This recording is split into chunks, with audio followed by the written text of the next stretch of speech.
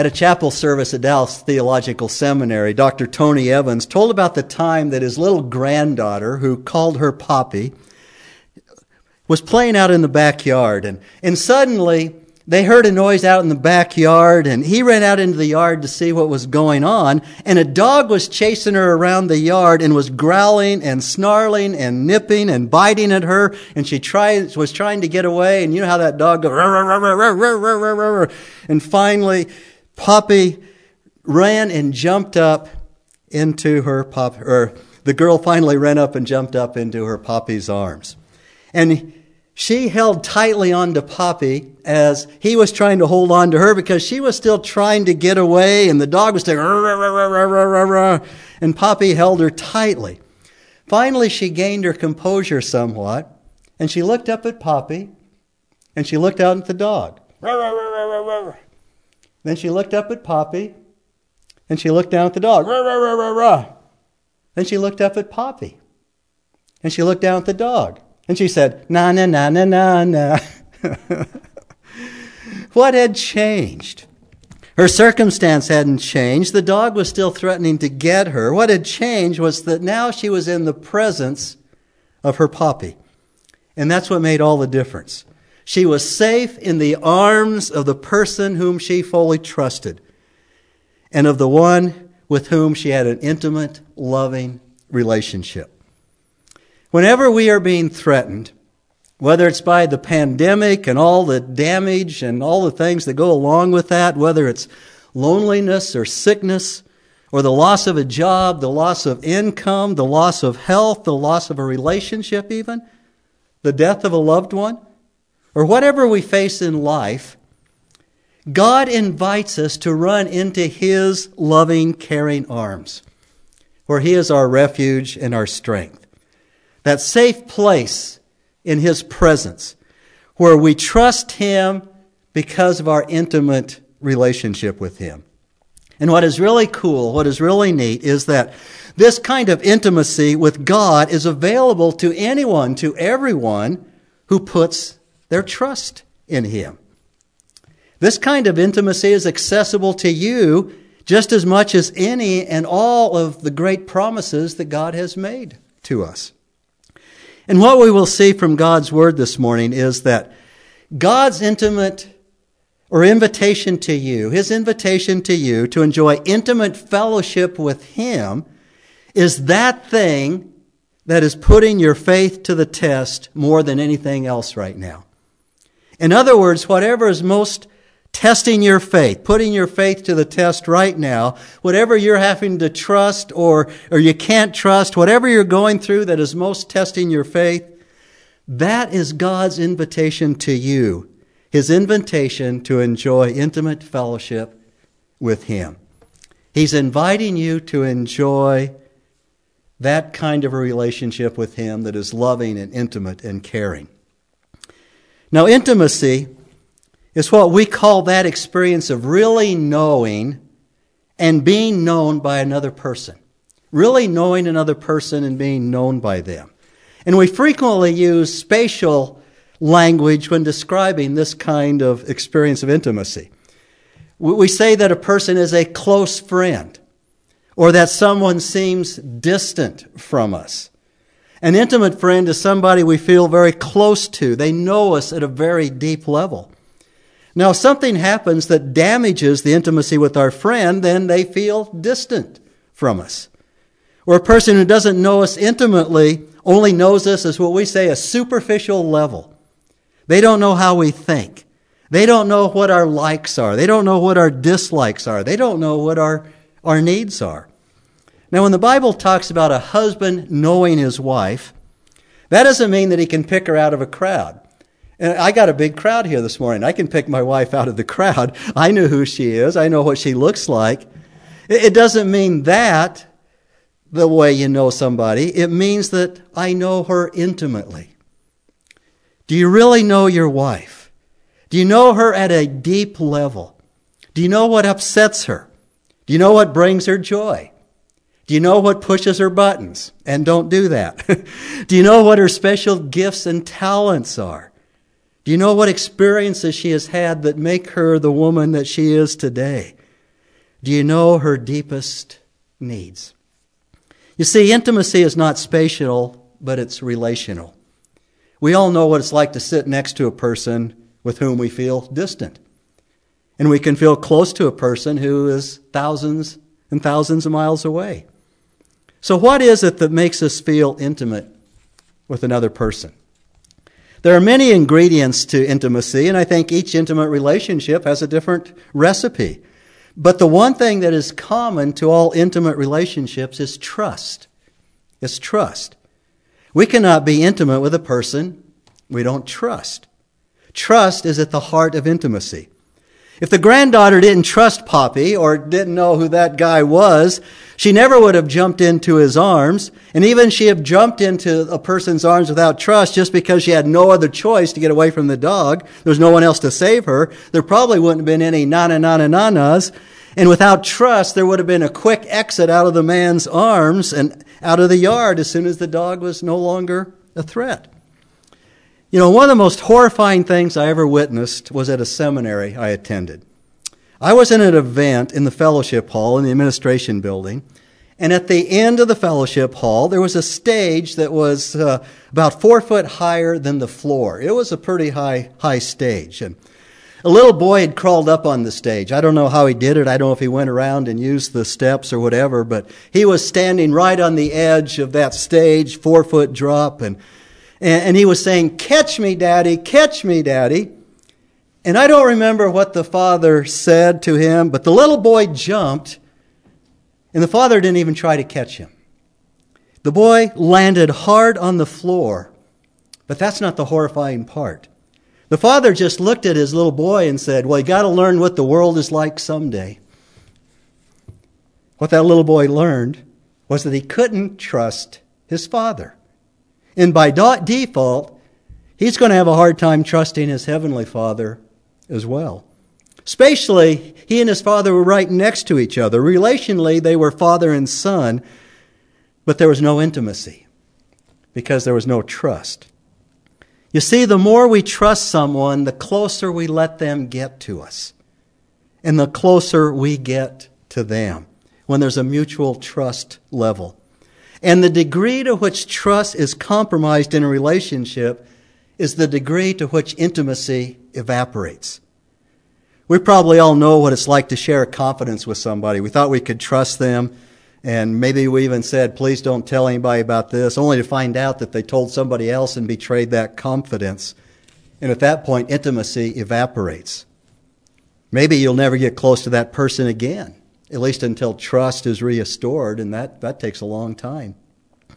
And the deeper the betrayal, the more the trust is destroyed, the more that intimacy dissolves. Trust is at the heart of intimacy. So please turn to the letter of James once again, to James chapter 4, verse 8. And I want to use these three verses 8, 9, and 10 of the 4th chapter of James, to draw out three truths concerning intimacy with God. I want us to see the heart of intimacy with God. What is at the heart of that kind of relationship? Then I want us to see the hindrances to intimacy with God. What gets in the way? What gets in the way of intimacy? And thirdly, I want us to learn how to draw near to God, how to have intimacy with God. In the first part of the 8th chapter of James, or verse 8 of James chapter 4, we see the heart of intimacy with God. James writes, "Draw near to God, and he will draw near to you." Draw near to God, and he will draw near to you. Our experience of God's nearness or distance is not a description of the proximity to him, the physical proximity, whether he's 3 feet from us or 6 feet distancing himself or 3,000 miles. But our experience of God's nearness or distance is a description of our intimacy with him. And the Bible shows us that God is intimate with those who trust him.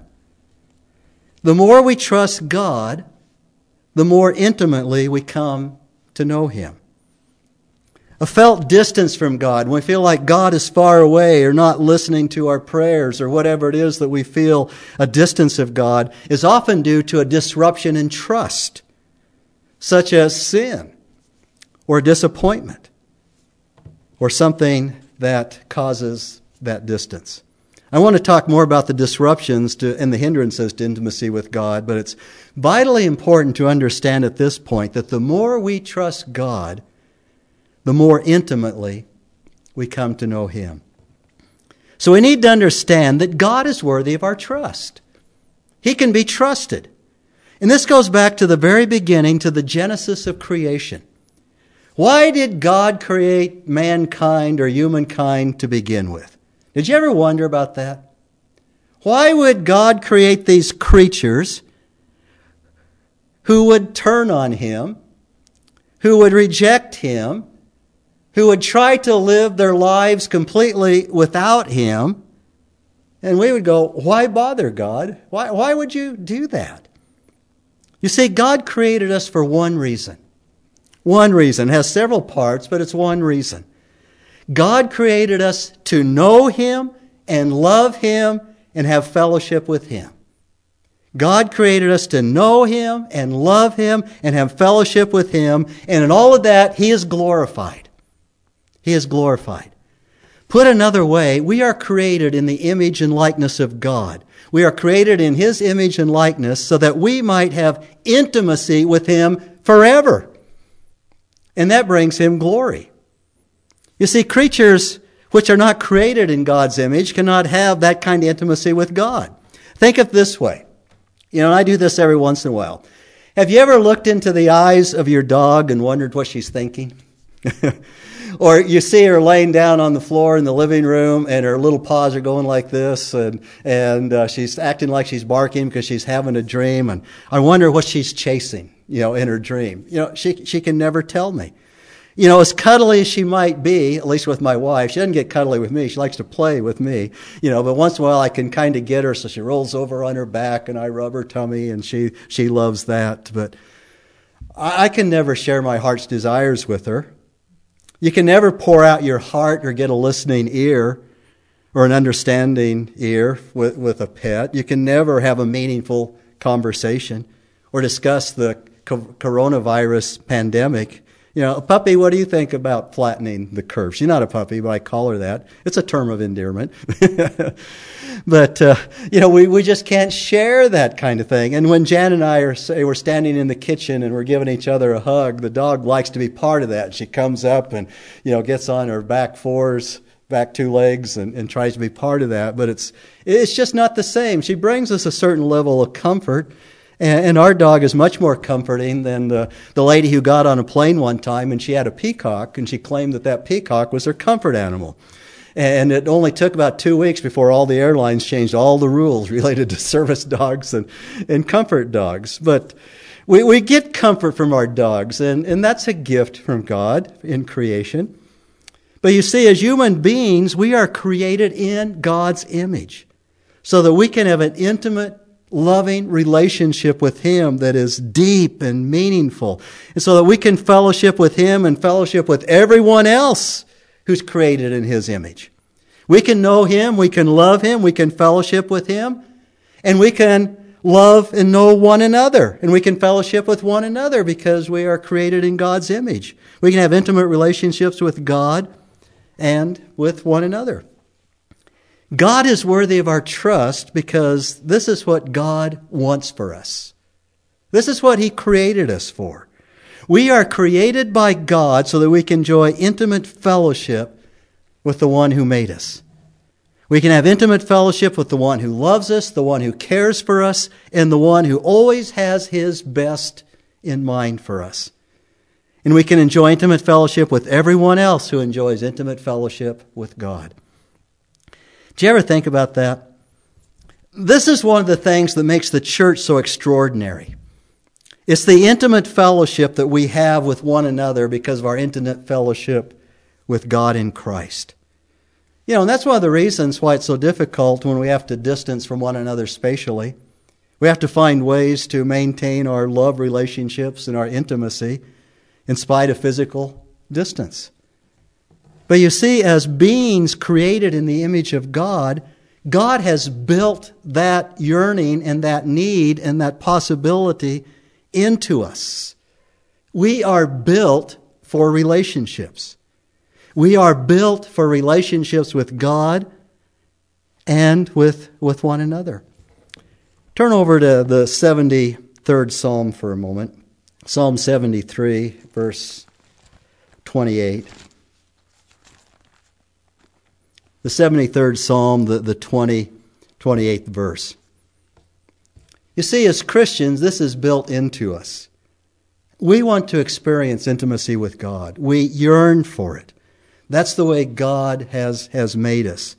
And with the writer of Psalm 73, we affirm in verse 28, "But as for me, the nearness of God is my good. The nearness of God is my good. I have made the Lord God my refuge, that I may tell of all your works," the psalmist says to the Lord. Isn't that great? The nearness of God is my good. It's good for me to be near to God. It is for my God, or for my good, and it feels good, and all that goes along with being in a good place. And he says, I'm going to tell others about everything He has done. Everything. That I will tell all of the Lord's works. Tell all that the Lord has done. And once again, we've hit on what's become the main theme for these messages during the pandemic. Remember that the coronavirus pandemic hasn't changed our purpose as believers or as a church one bit. Our purpose is to know God, to know Him, to be in an intimate, loving relationship with Him, and to show Christ. To know God and to show Christ. And that's what the psalmist says here, that I may tell of all the Lord's works, that I might tell all that the Lord is doing and what He has done and what He will do. But the problem is, there are hindrances to intimacy with God. Back to James chapter 4, the 8th verse. James writes these words in his characteristic, straightforward, no-holds-barred manner. Verse 8 of James chapter 4 again. "Draw near to God, and He will draw near to you. Cleanse your hands, you sinners, and purify your hearts, you double-minded." Now, if there were people here, very many people in the congregation this morning, I'd say, why didn't somebody say, ouch? Ouch. If you were expecting James to appeal to some touchy-feely, warm, fuzzy, feel-good side of us, you might just felt like you got hit by a train. But pure and simple, here is the hindrance to intimacy with God. Sin. Our sin breaks fellowship with God. We cannot be intimate with God because we are sinners. God created man to be in perfect fellowship with Him, to be in perfect fellowship with a perfect God, but man's sin, my sin, your sin, is destroying that fellowship. Sin is in the business of destroying relationships and intimacy. That's what sin does. A husband cheats on his wife, and the relationship is totally destroyed. Totally. They think they can pull it back together by trying harder, making certain promises, but there is nothing to build on until what? Trust has been reestablished. That the trust level must be rebuilt, because there can be no intimacy again until all that trust level is rebuilt. Or suppose we're in business together. You and I go into business, and I rip you off. Now you say, well, Pastor, you wouldn't do that. No, but I'm using this for an example. I just really take advantage of you. I cheat you out of a bunch of money or out of your property, and what happens? You never want to have anything to do with me ever again. And you'll probably never trust me again, especially not going into business together. And that's a pretty good example of how our sin affects our relationship with God. Sin always creates a barrier. And when there is a barrier between you and a holy God, one who is without sin and who is beautiful in all His perfections and cannot be in the presence of sin, that is a massive barrier. You see, every sin, every lie, every hurtful word we ever speak about someone, every act of cheating, every act of stealing, whatever the sin, it's ultimately against God. because it dishonors God, who created us in His own image and wants to have an intimate, eternal relationship with us. Turn over to Psalm 51 for a moment. The 51st Psalm at verse 2. In Psalm 51, we have King David's prayer of contrition and repentance after he committed adultery and even murder. And he cries out to God in verse 2 of this 51st Psalm. He says, "Wash me thoroughly from my iniquity and cleanse me from my sin. For I know my transgressions, and my sin is ever before me. Against you, you only, I have sinned and done what is evil in your sight." Now wait a minute. Against you only, God, have I sinned? David sinned against Bathsheba, with whom he committed adultery.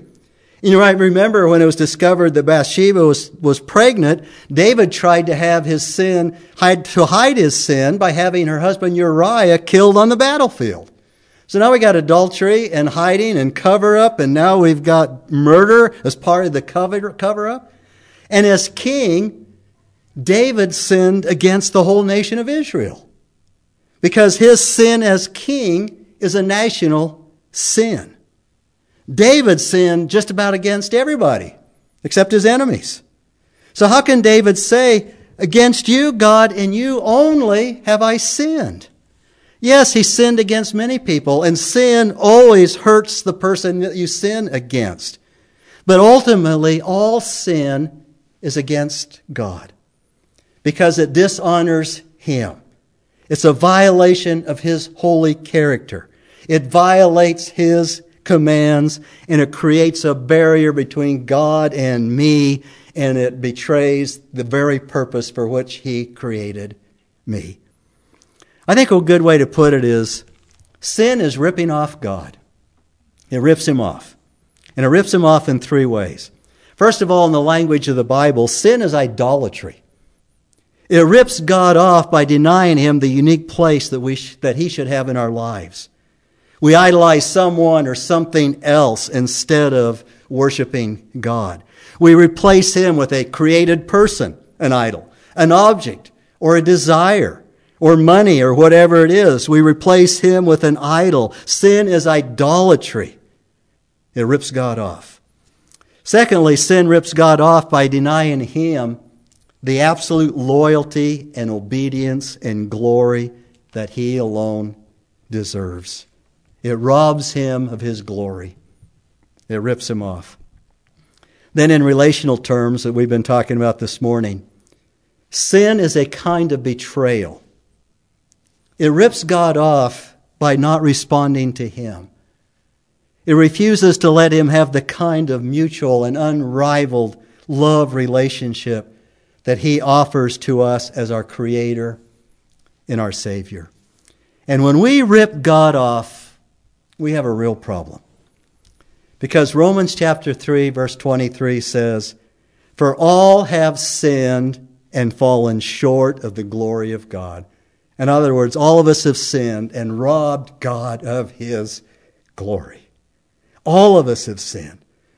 And then Romans 6:23 adds, "For the wages of sin is death."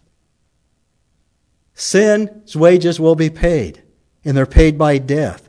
All who have sinned will die. We know this is true because one out of one of us don't make it out of here, do we? Sin brings death. It brings physical death. It brings death of relationships. In the Bible, death means separation. Separation.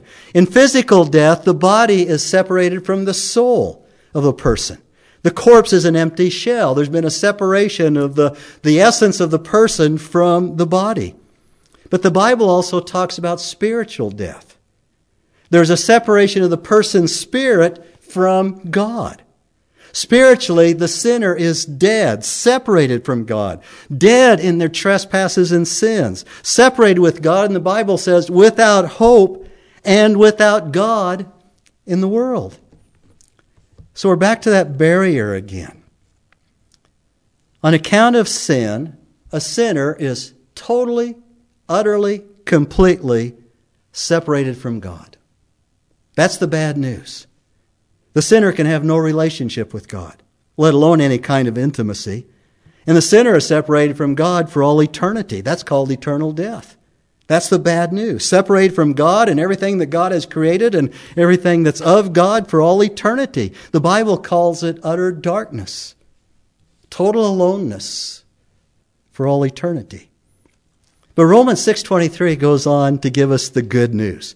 Boy, we got to turn it at this point, don't we? For the wages of sin is death, but the free gift of God is eternal life in Christ Jesus our Lord. The free gift of God is eternal life in Christ Jesus our Lord. That's what it's all about, isn't it? The wages of sin is death. And somebody has to pay that price. Sin demands its payment. Its payment is death. And the good news is that Jesus Christ paid the penalty, the wages for our sin by His death on the cross. On the cross. He paid it with His own blood. On the cross, He took all the sins of the world upon Himself. Every lie you ever told, every sin you ever committed, every bad thing that you ever have done or will do, Jesus took it all upon Himself, and Jesus died in your place. And here is the key. When you trust in Jesus Christ, and there's that word trust again. When you trust in Him, when you trust in Him for the forgiveness of your sins, and you believe that He died on the cross for you, and you come to Him in faith and receive Him, all the barriers between you and God are broken down. They are demolished. You are saved. You are forgiven. You become a child of God, and you are welcomed into the loving arms of the Father. Turn over to the book of Hebrews for a moment. Hebrews chapter 4, verse 16. The 16th verse of the 4th chapter of Hebrews. And here we have that drawing near to God once again. Verse 16. Therefore let us draw near with confidence. Draw near with confidence to the throne of grace, so that we may receive mercy and find grace and help in time of need. Find grace in time of need. This really is a time of need, isn't it? We really need God's mercy and His grace right now. So how do we draw near to God? How do we intimately know Him and love Him and have intimate fellowship with Him so that He might receive the glory? How do you draw near to God so He will draw near to you? We go back to James chapter 4, the 10th verse. Our third point. James says in verse 10 of the 4th chapter, humble yourselves in the presence of the Lord, and He will exalt you. Humble yourself, which means to come and prostrate yourself before Him in heart and attitude and life, and then He will lift you up. To humble ourselves means that we don't come before God, before the throne of grace, with anything we can do to gain God's favor. We come as unworthy sinners who deserve death, but who have been saved by grace, but no righteousness or goodness of our own. It means that we draw near to God through faith in Jesus Christ, who alone gives us access to our Heavenly Father. It means that we put all of our trust in God's great promise to forgive us of our sins and cleanse us from all unrighteousness. 1 John 1:9 says, if we confess our sins, God is faithful and righteous to forgive us of our sins and cleanse us from all unrighteousness. God wants intimacy with you. And that's why He made you to begin with. And that's why Jesus Christ has done all the hard work, which is not near enough of a hard work's not near of a term to describe of the suffering He went through on the cross to make it possible for us. And all God requires is that you believe in Him. And He wants you to trust Him with all your heart, which means that His invitation to you to enjoy intimacy with Him are the events and circumstances in your life that are testing your faith the most right now, more than anything else. What you must trust God for the most right now is where He means for you to draw closer to Him. Is it the pandemic and all of that? Do you have a financial crisis that is testing your faith? I don't know what it is for you, but you know what it is for you. And Proverbs 3:5 says, "Trust in the Lord with all your heart, and lean not on your own understanding." Do you lean on your own understanding? God's invitation to intimacy might be something that you may want to turn down. Because that's what human nature does. Because you would rather figure it out yourself. You would rather depend on your own understanding of the situation. And if you do that, you are declining God's invitation to enjoy intimacy with Him. Humble yourself in the sight and in the presence of God. You know, it takes humility to go before God and say, God, I can't do this. I can't handle it. I can't save myself or pull myself out of this. In fact, my efforts are probably making everything worse. I need you, God. I trust you, God. I completely turn it over to you. Intimacy with God often occurs in the places where we must trust Him the most. Several years ago when I was pastor in Coeur d'Alene, I borrowed a book from one of the young men in our church. It was called The Valley of Vision. And it's devotional prayers and devotions of the Puritans. And I borrowed that book and had it for a while and enjoyed it and read it. And then over the year, I gave it back to him, and over the years, every time I went to see if I could get a copy of the book, it was out of print. Even though it's gone through several printings, it seemed to always sell out immediately. And so I finally got a copy of it for my birthday. And in this book, there's a Puritan prayer called Man a Nothing. Now, it's archaic language if you're not used to that, with these and thous and words we're not used to. But the Puritans really knew how to pray. And they really knew how to pour out their heart to God in a way that is precise and concise and meaningful. And I want you to read this because Man a Nothing, it shows that this is a man who is humble before God because he realizes without God, he is nothing. And he prays this: "O Lord, I am a shell full of dust, but animated with an invisible, rational soul, and made anew by an unseen power of grace. Yet I am no rare object of valuable price, but one that has nothing and is nothing, although chosen of thee from eternity, given to Christ, and born again. I am deeply convinced of the evil and misery of a sinful state, of the vanity of creatures, but also the sufficiency of Christ. Thou wouldst guide me. When thou wouldst guide me, I control myself. When thou wouldst be sovereign, I rule myself. When thou wouldst take care of me, I suffice myself. When I should depend on thy providings, I supply myself. When I should submit to thy providence, I follow my will. When I should study, love, honor, trust thee, I serve myself. I fault and correct thy laws to suit myself. Instead of thee, I look to a man's approbation and am by nature an idolater. Lord, it is my chief design to bring my heart back to thee. Convince me that I cannot be my own God or make myself happy, nor my own Christ to restore my joy, nor my own Spirit to teach, guide, rule me. Help me see that grace does this by providential affliction. For when my credit is good, thou dost cast me lower. When riches are my idol, thou dost wing them away. When pleasure is my all, thou dost turn it into bitterness. Take away my roving eye, curious ear, greedy appetite, lustful heart. Show me that none of these things can heal a wounded conscience, or support a tottering frame, or uphold a departing spirit. Take me to the cross and leave me there. Take me to the cross and leave me there. Let's pray for that right now. Father, we come to the cross this morning. We come to the foot of the cross.